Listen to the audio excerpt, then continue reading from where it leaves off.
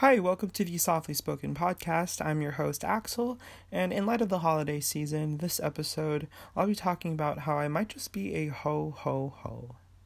Now, just to give a little bit of a context, we all know about the mistletoe, but do we really know its origins? Well, according to whychristmas.com, the mistletoe is a plant that grows on a range of trees. You can find them on willow trees, apple trees, oak trees, etc. The tradition of hanging it on the house goes back to the times of ancient druids. It's supposed to possess mystical powers, which bring good luck to the household and wards off evil spirits. It was also used as a sign of love and friendship in Norse mythology, and that's where the custom of kissing under the mistletoe comes from.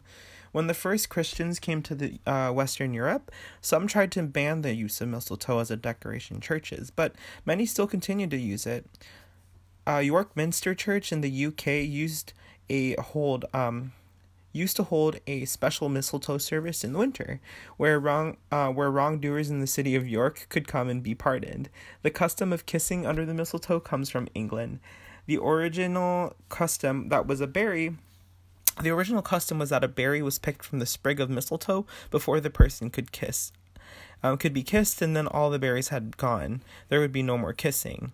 The name mistletoe comes from two Anglo-Saxon words, mistle, which means dung, and tan, which means twig or stick. So you could translate mistletoe as a poo stick. Not exactly romantic. But that being said, in terms of why it's called the poo stick, birds would be eating the berries of mistletoes, and wherever they pooped it, that's where the mistletoe would grow. So it is really a poo stick.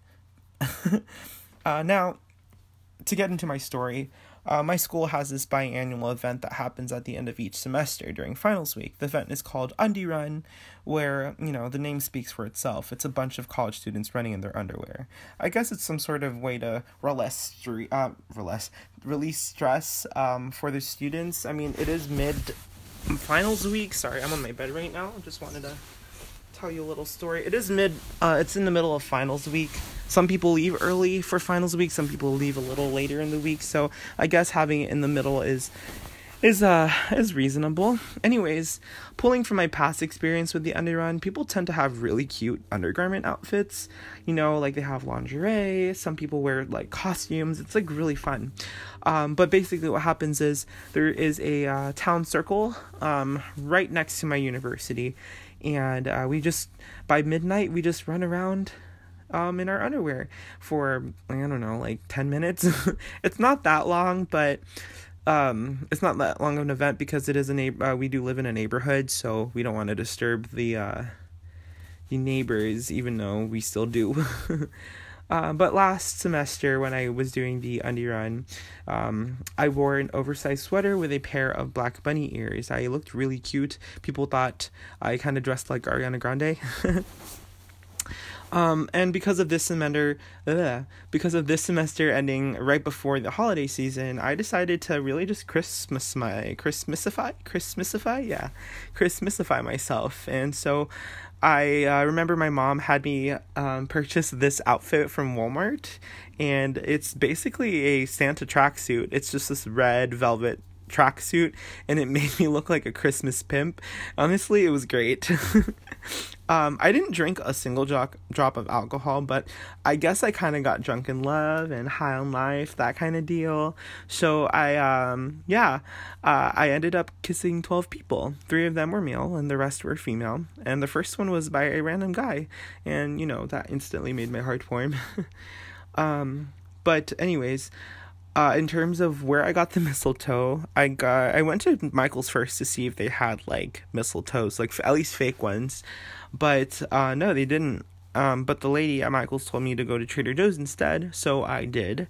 And when I got there was this really cute cashier. I'm gonna quiet down because my brother can hear me. But there was this really cute cashier, and his name was Maxwell, and he was the one who rung me up, and he was like, "Ooh, you have a mistletoe, huh?" And I'm just like, "Yeah, there's like an Undie Run at my school, and I'm just trying to see like how many people I could snag kisses from." And he's all like, "Oh, like, do you know if I can come even though I'm like not a student at your school?" And I'm like, "Definitely, it's an open event. I mean, I don't think anyone will care." And he's like, "Okay, sweet." And then he was just, oh my god, he was cute. He had like blonde hair and blue eyes, and like, man, he was wearing a hoodie, and I need to see him again. I need to go to that Trader Joe's soon. Anyways, so I got the mistletoe from there. I went back home, set up my outfit. I decided to make a mistletoe headband out of pipe cleaners and a headband that I got from Michael's. And then I made this really, really cute outfit, which I think I should be posting on my on the website, or if not, you can see it on my social media, Instagram, at softboytm_, if you want to follow me on there. But yes, anyways, I got my outfit ready. I put on this really cute makeup on, and it was just blush and like white snowflakes on my face, kind of like freckles. So just to get into the holiday spirit. So I left at around 11, got there, was FaceTiming my friend because I was just really nervous about the whole thing. Oh, also, I did make a cardboard sign that says free mistletoe kisses and hugs, because I wanted to include hugs if nobody wanted to kiss me. And I said for anyone and everyone. So honestly, I was open for any type of kiss from anybody. So yeah, I ended up kissing 12 people on the lips. There was like 25 people I had cheek kisses from, but 3 of them were male, like I said, and the rest were female. And like I said, the first one was just this random guy.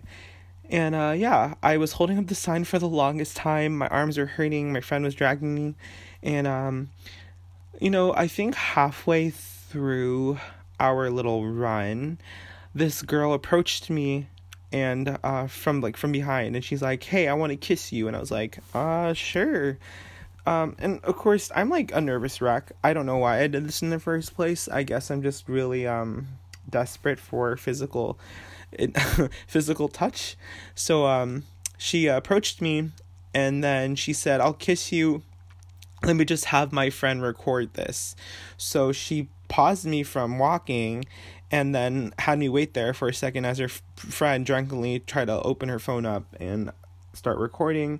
And as soon as it was recording, she like full on was just sucking on my lips, and I wasn't even like trying. I was just kind of like, oh no. And she had this matte lipstick on that was really dry, at least to my lips, so it wasn't pleasant. It really wasn't pleasant, but it was all fun in terms of just the spirit of it. Also, halfway through as well, there was this really hot guy who had like the most beautiful curls. And he first taunted me. He was like coming in for it, and then he like pulled away and he's like, "Just kidding." And then I saw him again at the end of the run, and he did it again. He taunted me with another kiss, and I was like, "Oh." And I said, "Dude, why are you playing me like this? If you want to kiss, just kiss me." And then he's like, "I'm just kidding, but here, I'll give you a hug." And so we hugged, and he got really into the hug, and I felt really bad because I knew from the way that he was hugging me, I'm sure he was struggling with something, because he was just gripping onto me real tight. And honestly, same here. So I gave him it was the best hug I've ever had. And he said that he needed it, and I'm glad, because I also needed it. So yes, we both needed it. But yeah, I really enjoyed that whole experience. It was something really out of my comfort zone, albeit I was very terrified because it was one sure way of getting mono. But also, like, I honestly, it even though I was trying to be as confident as I wanted to be, it was also just yanking at my insecurities, because I guess I got just insecure because not enough people wanted to kiss me, which is stupid, because, like, you can only get so many kisses, right? I got 12 kisses on the lips. That's pretty good, not gonna lie. But I got insecure because people would, like, read my sign and then look at me and then walk away, and I was just like, oh, am I the problem? Am I ugly? And that's what I thought the whole night, Somebody tried to steal my board. I was like holding it up, and then this like guy came up and was just like, "Hey, can I cop that from you?" And I was like, "Huh?" And he goes, Can I use it? Can I take it from you?" And I'm like, "No, it's my sign." I mean, it is a cardboard sign, but I wasn't finished. But yeah, I ended up kissing quite a lot of my friends, actually, which is funny because I would never in a million years think I'd ever kiss them. So it was a really cool experience. I'm not sure if I would recommend it for anybody out there. It was just a bit of a social experiment, and also just a way to please my physical deprivation, which is kind of sad, but at least I'm being honest about it. I really am a ho ho ho. No, but it was really cute. I gave a bunch of hugs. I gave a bunch of high fives and handshakes and lots of cheek kisses. So it was honestly, I felt like, despite it being a weird thing to do, it was in good spirit. It was there for the holiday season. I spread some love. I got to have one of the best hugs ever, and I enjoyed it. Maybe I'd do it again. Maybe I would. Honestly, I would do it again. I'm not afraid. But yeah, so that's it. What are your thoughts, guys? Would you do this for yourself? Would you go ahead and have a sign that says free mistletoe kisses, or just free kisses in general? It doesn't have to be Christmas.